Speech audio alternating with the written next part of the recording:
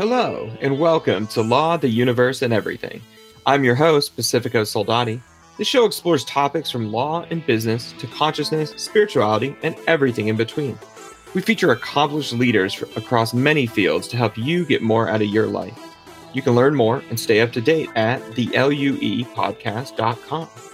If you're not familiar with my background, I'm a helper, parent, marketer, attorney outlaw, certified mediator, story brand guide, omnist, yoga teacher, and a former paratrooper and award-winning Army chef with the 82nd Airborne Division and U.S. Army Special Operations Command. I'm the founder and CEO of the Soldati Group, a marketing agency helping startups, small businesses, and law firms leverage the power of story to grow their businesses. Law, the Universe, and Everything is a production of the Soldati Group. All opinions expressed by the hosts and podcast guests are solely their own opinions and do not reflect the opinions of the Soldati Group or guest employers. This podcast is for information and entertainment purposes only, and these discussions do not constitute legal or investment advice. Today's episode is brought to you by marketingforattorneys.com, helping attorneys and law firms clarify and upgrade their marketing and messaging to help firms grow while reducing reliance on pay-per-click advertising. Visit marketingforattorneys.com to book your free consultation today. My guest today is Amy Mauser. Amy has spent almost 2 decades building and leading fundraising teams within nonprofits after her brief but very educational career in law. Her experiences included work on behalf of faith-based, arts, healthcare, higher education, and community impact missions. Whether using her legal experience to explore the technical benefits of a planned giving vehicle or her interpersonal skills to explain the financial impact of a one-time major gift, she loves connecting with individual philanthropists to share their joy in making a difference. Amy is a critical thinker who brings a unique perspective to every place she goes. She can be counted on to quickly understand a fundraising program's overall view or spend time reviewing the data. With an expertise in building programs from the ground up, she will always ask the right questions to get everyone involved in discovering the best solutions. Welcome to the show, Amy. Thanks so much for being here. Thanks so much for having me. I have to say that bio sounds great. I like that person. I hope I meet those standards. I'm sure that you will. So, Amy, I'd love to just start sort of back at the beginning a little bit. Like, how did you first decide to go to law school? Actually, that's a very good question because it is my law school experience, I think, that put me here. So I graduated from college and went to work in healthcare. I thought I wanted to be a hospital administrator. So I did some work on an NIH grant and was working at a big hospital in New York doing administration that it turns out later on was development. But I went to law school because I didn't think I wanted to grow up to be my boss. And I failed to find a mentor, or failed to look for a mentor, really, who could show me what other opportunities there were. And so there I was, a smart, hardworking person. And I thought, I guess I'm supposed to go to law school now. So after 5 years of work experience, I took myself to law school. And it circles around because I think now I work extra hard to make sure that fundraisers both understand the big picture, but also are able to find a mentor and ask the questions that help them find out what it is they are very best at. It's always interesting, right? Like, I think I identify like as a Zennial, which I guess now we're called geriatric millennials. I was born in 83, but I mean, I know growing up, it was always sort of the thing of like, oh, if you're like a smart, driven person and you're not really sure what to do, go to law school. And it's like, that's a really, really expensive way to sort of experiment and find your way in something. But I always love to talk to other people like myself who, got a law degree and then went in a totally different direction. But, maybe, obviously I think just the actual education itself, even studying for the LSAT has been proven to change the way your brain works a bit. And so I think there's, still a lot of value in the frame of mind it really puts you in, regardless of what you end up doing. I would agree.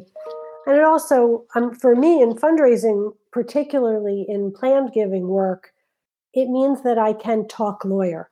And so when I'm doing business on a planned gift and I'm working with a donor's trusted advisors, I can talk the talk, and that has helped me greatly. Oh, I totally agree. Definitely gives you that gravitas. You know exactly, you're not as intimidated by, any attorneys you have to deal with or anything like that. And yeah, you can always be speaking their language. So, what was your experience like as a practicing attorney? Well, I worked in a big New York City firm in the late 90s. So my experience was work very hard, work very long hours, and there was yelling in the halls. Um, there were there was not a focus on teaching you how to do things. You just had to do it. And it was before we had PCs on our desks. So there was a lot of actual editing with a pen. Wow, that's that's pretty intense. And I'm not that old, but but yes. Wild. Yeah, I So, think did you have an idea of going into the nonprofit world when you started in big law, or is it just sort of it wound you up there after a while? well, I was in nonprofit before I went to big law. So really I consider my nonprofit days to be a return to my original path, but with more education behind me. When after I was practicing law, my family moved to Florida. I had the opportunity to pick up and move, and I was in what I call the mom years, and I had a chance to really sit back at that point and think about what I wanted to do. And what I decided was that what I wanted to do was look at numbers and talk to people. And it turns out that what I'm good at is talking to people about the numbers. And so that brought me back to development. um, I can't say that when I was in big law, I thought I would go back to development, but afterwards, it all made perfect sense. Yeah, it seems like yeah, a natural fit for fundraising and development work, given your skill sets and given the different experiences you've had. So, what have you found to be the most challenging things about fundraising in the nonprofit world? The most challenging thing is is helping people understand that what you want to do is share the story of the mission, and that being a fundraiser is not as simple as asking for money, that there are other nuances in it, that really being a philanthropist or being a donor is about investing in a mission that's important to you, and that once you realize that, it's you're working together with the fundraiser. And so I look for donors who want to be partners both with me and with the organization, to take their interest in the work, whatever the work is, to the next level. And I think from the outside, that's not what fundraising looks like. Fundraising looks like asking for money, which is a very small piece of it. Oh, definitely. So it seems like there's almost implicitly kind of a hole there in terms of I'm sure you've experienced like tons of different, whether it's executive directors of nonprofits or people who founded nonprofits on their own that are making a lot of those mistakes, right? So there's probably a need for sort of fundraising, consultation, and things like that. There's a huge need for fundraising consultation, both with the executive directors and their boards, who often don't know what fundraising is. They just know that they need money and they don't want to write the checks.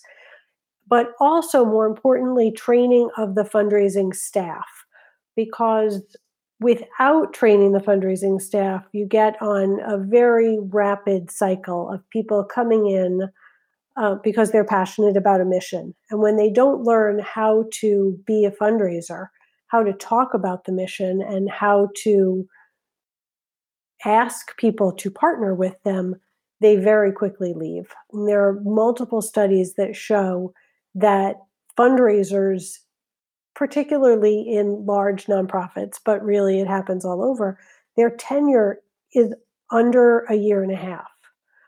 Wow. And the impact of that on those individuals, but also on the organizations and their ability to raise money and sustain their work is is remarkable. We know how much it costs to hire a person and to train a person once, but imagine if you're doing it every year. Oh yeah, costs have got to be huge, and that turnover. I mean, you're not building up any institutional knowledge, and then especially for a smaller organization, it's you're essentially starting from square one almost every year. It would seem. All the time. I mean, I like to think that the purpose of a fundraiser's job is to say please and to say thank you. And the thank you is more fun and often harder. And when this turnover happens, there's no one left to say thank you. And so what you get is a cycle of people asking please over and over again to the names on the list that they're handed when they walk in the door. And then by the time it's time to say thank you, it's time to start the stewardship cycle that hopefully will lead to a second or third investment in the mission. There's new staff on board, and so you're starting in the middle or you're starting at the beginning, but never getting to the end over and over again. So it seems like something almost ripe for a lot of disruption. I encountered I'm going to forget the name of it, but I encountered a group the other day that is essentially sort of like the Uber for advisory boards. So for, sort of connecting people that want to be on advisory boards with companies that, don't have one, but definitely need one. And so they make sort of a digital marketplace for it. And what it sounds like here is like there's a real need to connect fundraising talent with nonprofits, but then actually have the educational component where you can reduce turnover. Because I mean, this sounds like what you're saying is like this is endemic to the entire industry, large and small, Hmm. and small ones certainly hit a lot worse. But it seems like sort of a unique business opportunity in there. Maybe with someone like your expertise or others in similar positions, they can come in and say, "Hey, actually, this isn't just about asking for money. There's a whole ecosystem that you have to understand. There's all these different political dynamics or, lobbying skills or other interpersonal skills you need to develop in order to make this something that can be ongoing, that you can have a successful career where you don't just bounce from organization to organization. Because I mean, that's not really helping anyone, is it? No, it's not helping anyone. It doesn't help the fundraisers either because they leave organizations because they don't feel like they know how to succeed because they haven't been taught how to succeed. And so they leave feeling demoted. But that training niche and that disruption is actually what my colleague Sharon Kitroser and I are doing with Team Cat and Mouse, which is training fundraisers so that they can stay in their jobs. What we saw, we worked together at a nonprofit organization, and our unique partnership of sort of my strategy and her tactics. I say that very broadly. We both do a lot of everything, but we were able to build a team that was trained and ready to go to do the sales part of fundraising, to do the strategic part of fundraising, and then to be there to celebrate their successes. And we know that it's successful because those fundraisers that worked with us stayed and saw their success and now have moved on. They've left the organization, but they've all left into chief development officer roles. And so they have all taken their skills to the next level, which is understandable that they would want to. And they're bringing that success to other organizations in the community. And so when we looked and we were able to say, all of those people that worked with us and that we trained and mentored, they are seeing success. And yet there are so many organizations and the statistics still read that that success is not happening everywhere. And it was that need that prompted us to form our own consultancy.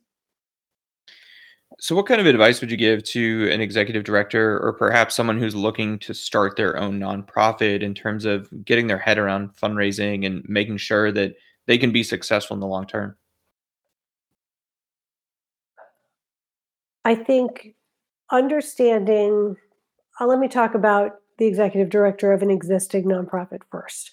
understanding that there are many channels of fundraising, that there are different ways to go about raising the money in each of them, whether it's corporate fundraising, individual work, grants from foundations, establishing a planned giving program. There are all those channels, and you can't put all your eggs in one basket.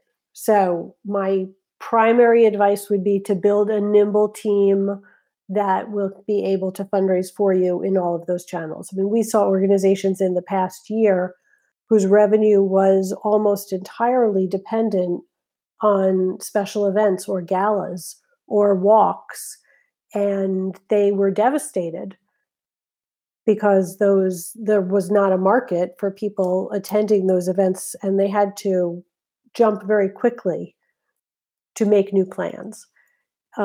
So my primary advice was be nimble and be tenacious. As to starting a new nonprofit, I'm a little biased there. My position will always start with, are you sure no one else is doing it? Because every small nonprofit that's out there could use a strong partner and a strong investor and more brain power and more care for their mission. And I don't know that starting your own actual organization is always the answer. So that would be my first piece of advice. And then I think build impact and learn to tell the story. Oh yeah, I mean the story is so important, and I'd imagine like what you were talking about earlier in terms of whether or not people even know or understand the mission. Because really great marketing is all about memorization. And we understand that implicitly with things like a jingle. You get a nice earworm in there, something that people never forget. The guy who sold carpet, 30 years ago when you were a kid or something, right? You could still remember his phone number or something like that. Mhm. But it gets sort of lost in the sort of mainstream and like print marketing and stuff. And so you have like, certain memorable campaigns, whether it's like Got Milk or Absolute Vodka or something like that. But I think definitely in the nonprofit world, especially, there's a real lack of that kind of like memorization that gets built in for most companies. But if you can do that, if you can go to, say you have 100-person nonprofit, and you can go to anyone, wake them up in the middle of the night and be like, hey, what's the mission of your nonprofit? What do you do? And if they're all saying the same thing and are all on the same sheet of music, then that's usually a place that's going to be more successful than one where people are just sort of meandering through, well, we kind of like to help, so and so and this group and that group. And and it's really detached. And people kind of take for granted that stuff is incredibly important because it's really what keeps people on the same page. Absolutely. And I think in addition to being able to tell what the mission of the organization is, everyone who's engaged with the organization, so staff and volunteers, lay leadership or the board, they should be able to have a story at the tip of their tongue that they could tell that shares the impact of the organization.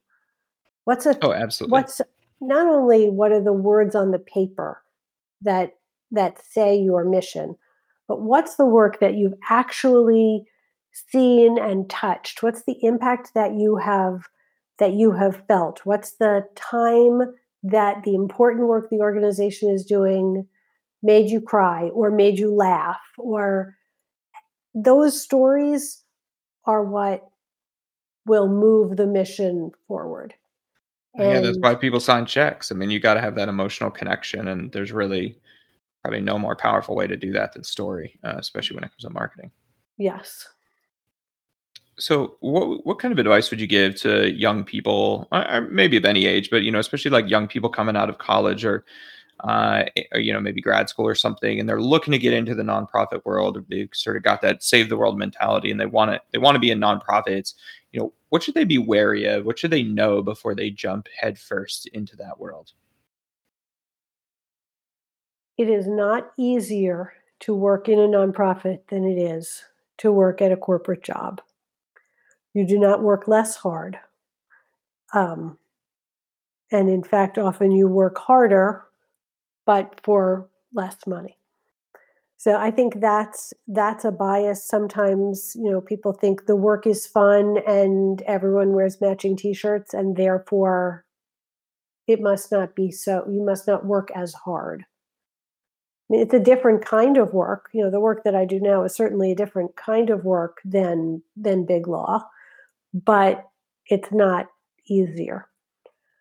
The second thing I would say to anyone looking to do fund development work is it's a lot like sales. There are days when you will feel that it is a lot like sales. And that's not a bad thing, but I think that comes as a surprise to new development professionals.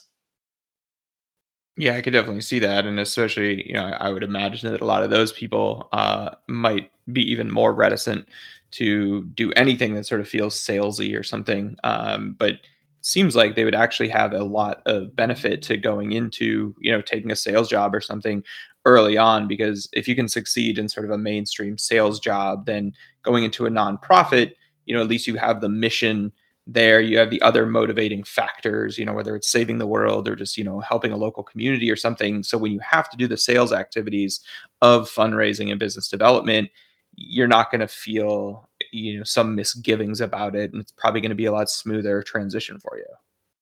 Absolutely. And what I have found is the best fundraisers, and this includes my business partner Sharon, the best fundraisers are people who have experience selling air.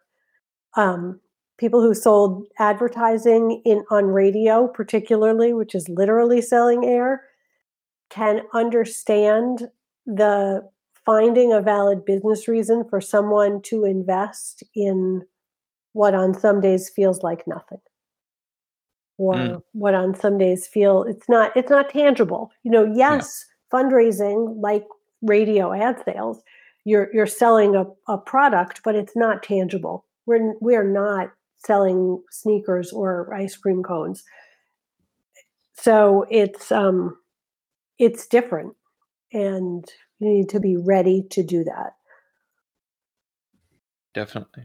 And of course, it's different if you're doing corporate fundraising. So if you're selling sponsorships or a corporate match to your mission, it's different than the individual fundraising.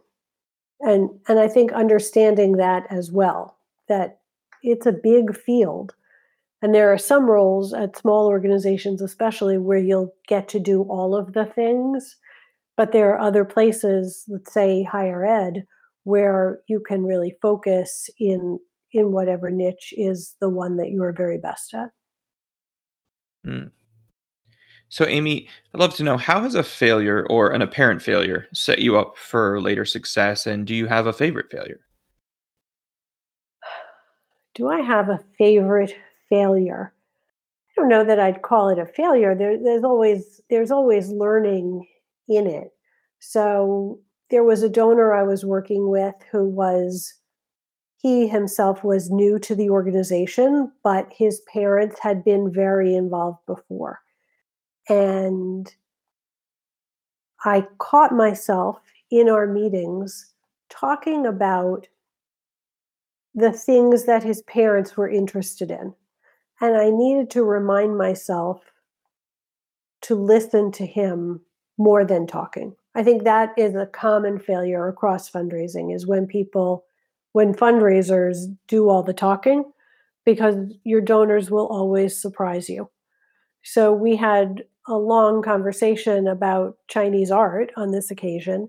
And he said, "Yeah, that was my mother's thing." And, really reminded me that he was there with his own philanthropy and his own heart for the work that we were doing. And at the end of the day, the gift we put together was much larger and in an area of interest that his parents would not have imagined supporting. Hmm. Powerful. So I think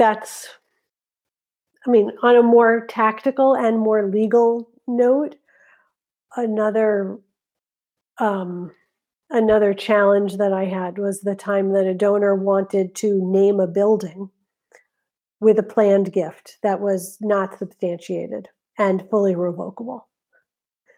And I didn't make the mistake because I didn't agree to do it. I mean, the university didn't agree to do it. It was not wasn't all me. But I think that's the kind of slippery slope where you need to have a mentor or leadership, or you could quickly get in over your head. Yeah, you can't count those checks before they're cashed, right? No. And I mean, that's of course, for me, that's the fun of planned giving, that it's all a mystery until it's not. But you could do a lot of things with planned gifts, but not name buildings. So, Amy, what is one of the best or most worthwhile investments you've ever made? And feel free to take the word investments as broadly as you like.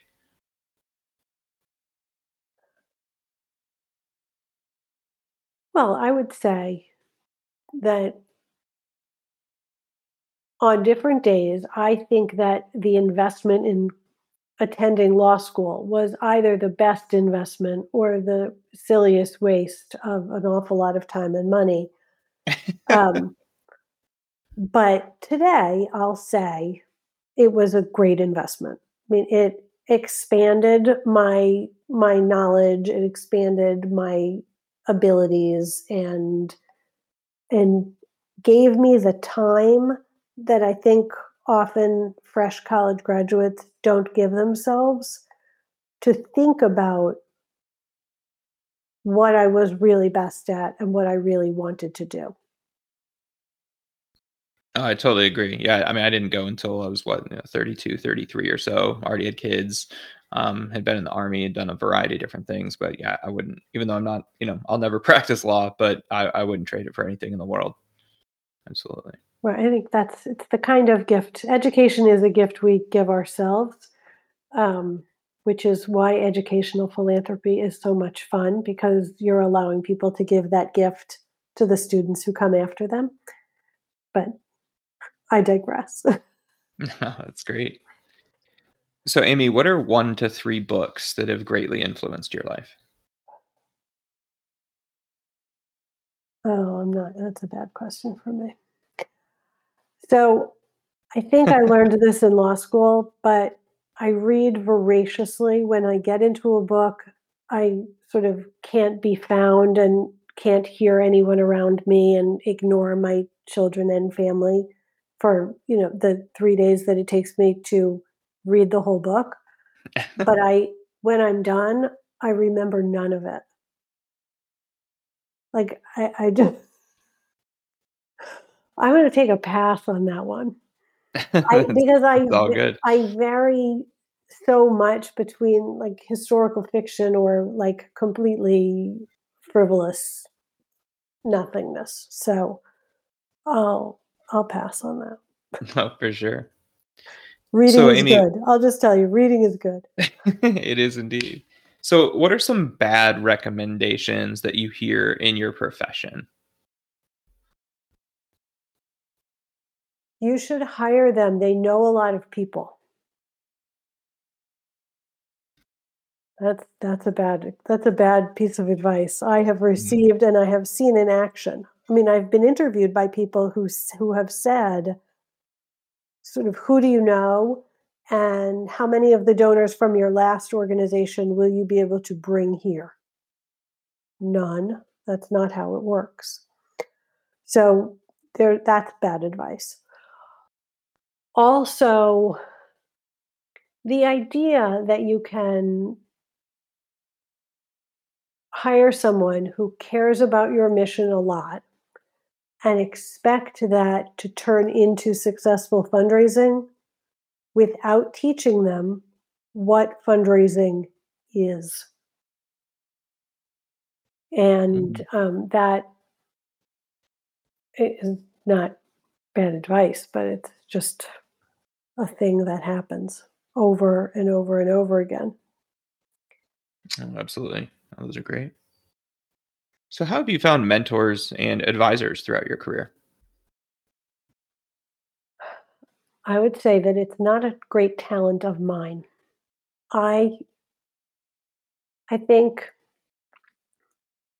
the best advice for to find a mentor, first of all, is you can't be afraid to ask someone to mentor you or to sponsor you or to work with you. And I have found that when asked, people are willing and interested in doing that. I mean, the best way to find people who are interested in helping you is to be interested in the work that they do. And so always by asking questions. Couldn't agree more. So, in the last 5 years, what new belief, behavior, or habit has most improved your life? I'm guessing that you don't want to hear run the dishwasher before you go upstairs at night. It will be clean in the morning. That Hey, if that gets it done, just that's what gets it done, just right? even if it's not all the way full, and then empty it in the morning, and then it's all away. You can start fresh. Really, I think the I say that jokingly, but it's true. And what it means to me is that every day gets to be a fresh start. If you put it away at night, whatever that means, literally in the dishwasher or close the computer, go to sleep. And in the morning, you get to get up early and start all over again. Whatever the mistakes were from the day before, you have another chance to cross some things off the list. Do one thing at a time, do it well, and get on to the next. No, I love that. I mean, I gave up dishwashers like a few years back because I would just get so frustrated with like, either having to like always wash everything afterwards again or there's like stuff on it. Like it was just always a pain. So I was like, forget it. And now I find like just washing dishes to be like a very sort of almost meditative practice. But I do like to think about like, yeah, when it's like 11 p.m. or something, you have like a sink full of dishes and it's just like, okay, how can I like pay it forward to my future self, right? Like how can I make like future Pacifico or tomorrow Pacifico happier? And it's like, okay, well if I take like 10 minutes to do the dishes now, like that's actually gonna make tomorrow like a lot better in like a small way, but it is really, a lot of times a small thing. So I think that's a really cool answer. Well, thank you, Pacifico. I appreciate that. So Amy, if you could have a gigantic billboard with anything on it anywhere, what would it say and why?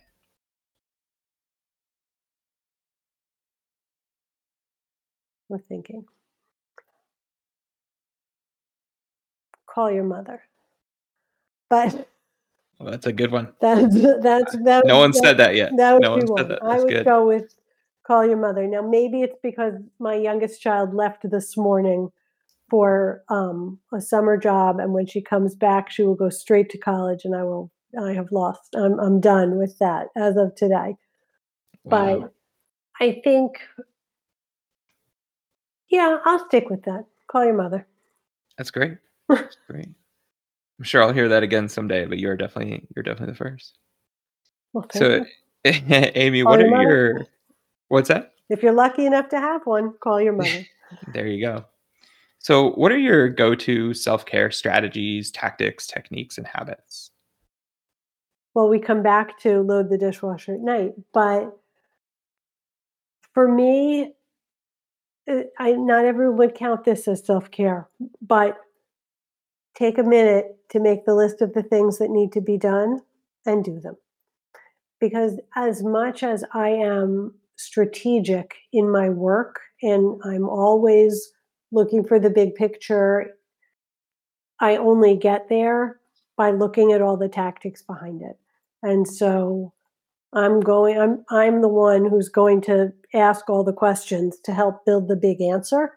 So for me, making that list of questions or list of tasks is very therapeutic. Otherwise, tell everyone in the house to leave and I can just sit down and get lost in one of those books that I won't remember later. There you go. Yeah, I think, I'm a very strategic mind as well. And so, I think it's like you can get so lost in the vision, the futurism of it all, and or just all the big picture stuff. And it's like, okay, well, to actually execute on all this stuff, we do need the tactical side of it. And it's like, well, yeah, making a list can be kind of a pain in the ass, but at the same time, it's like then you get that satisfaction, you get those dopamine hits of like, okay, yeah, checking things off and I get through everything, and then you can sort of look back and actually have a record of like everything you've done. And yeah, like you said, it is incredibly simple. And so people can kind of like undervalue it in a way, but it's powerful. So I will say, Pacifico, that I live for the day, and it will never come when I can say that what I do is I go for a run. I feel like I wish I could say that. I will never go for a run. But but hey, we don't really know each other, so I should have just pretended. I go for a run. Clears my head. Listen to a good podcast. Yeah, I mean everyone's got their own thing. So it's a pretty I get some diverse answers to what people do, but yeah, love it. So in the last 5 years, what have you become better at saying no to? Parent-teacher obligations. I would Dream say, about that. I yeah, just say no. It's okay. Sometimes your dollars are more helpful than your cupcakes. Um, I think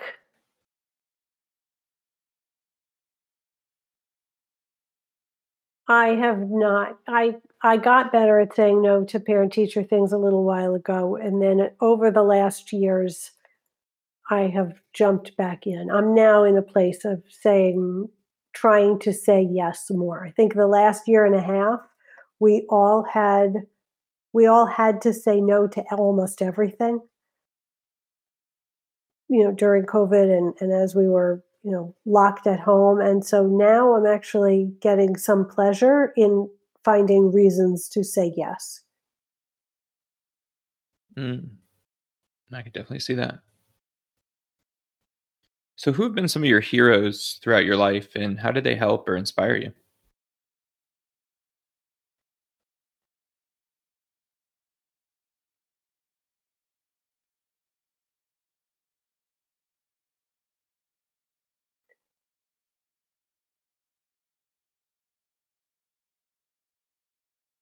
So, my father's sister, my aunt, grew up with two brothers who became physicians, and she was told that sort of that wasn't her path. They were, she was the girl. And so she went about her life.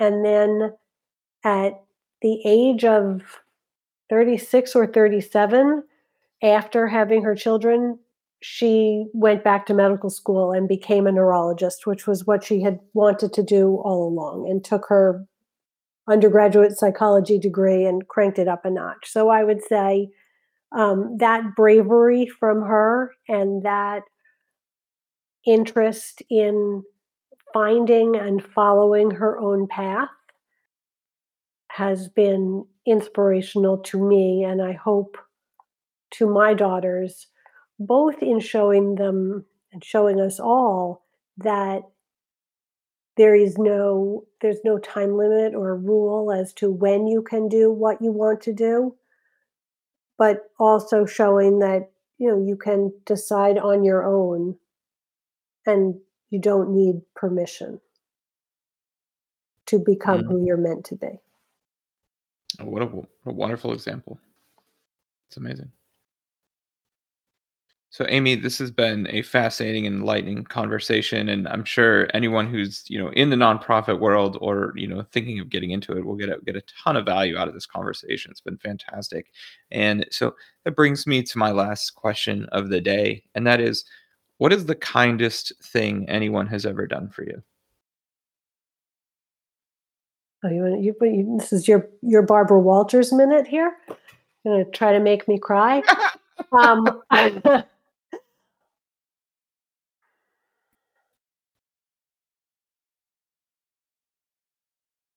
I have been so fortunate to have found kind people wherever I have gone. So I, I don't know. I need more thinking on that. Oh, that's totally all right. I mean, I definitely had a lot of people that, yeah, have just been very, like myself, very blessed to have had, a life full of kindness. And, it can definitely be hard to pick out any one individual one, but I I think think it's a I great thing to can't reflect on. I can't think of any one, but I have to say that all of them together, that my collective response is that in raising my own children and in living my own life, being kind is so high on the list. And Mm. I think much higher than my own parents put it on the list they made for me. Mm. If you had, I don't think they had an actual list, but if you had asked my parents to make a list of the things that were important for their children, I mean, kindness would have been probably on the list, but not at the top. But for my own children, it is at the top. And so I try to model kindness and to pay back the kindnesses that I have received. Mm. That's a great answer. It's an Well, answer. Amy. Well, thank you again so much for joining me today, Amy. It's been a pleasure getting to speak with you. Thank you so much, Pacifico. This has been a lovely, if rambling, conversation, and I hope there was some value in it. And I think um, I have. It's always fun to learn a little bit about myself, but I think next time we'll have to turn the tables and have you give some of your own answers. There you go. Interview me. So today's episode was brought to you by marketingforattorneys.com. If you're an attorney looking to grow your law firm and ditch the crowded field of pay-per-click advertising, then visit marketingforattorneys.com to book your free consultation today.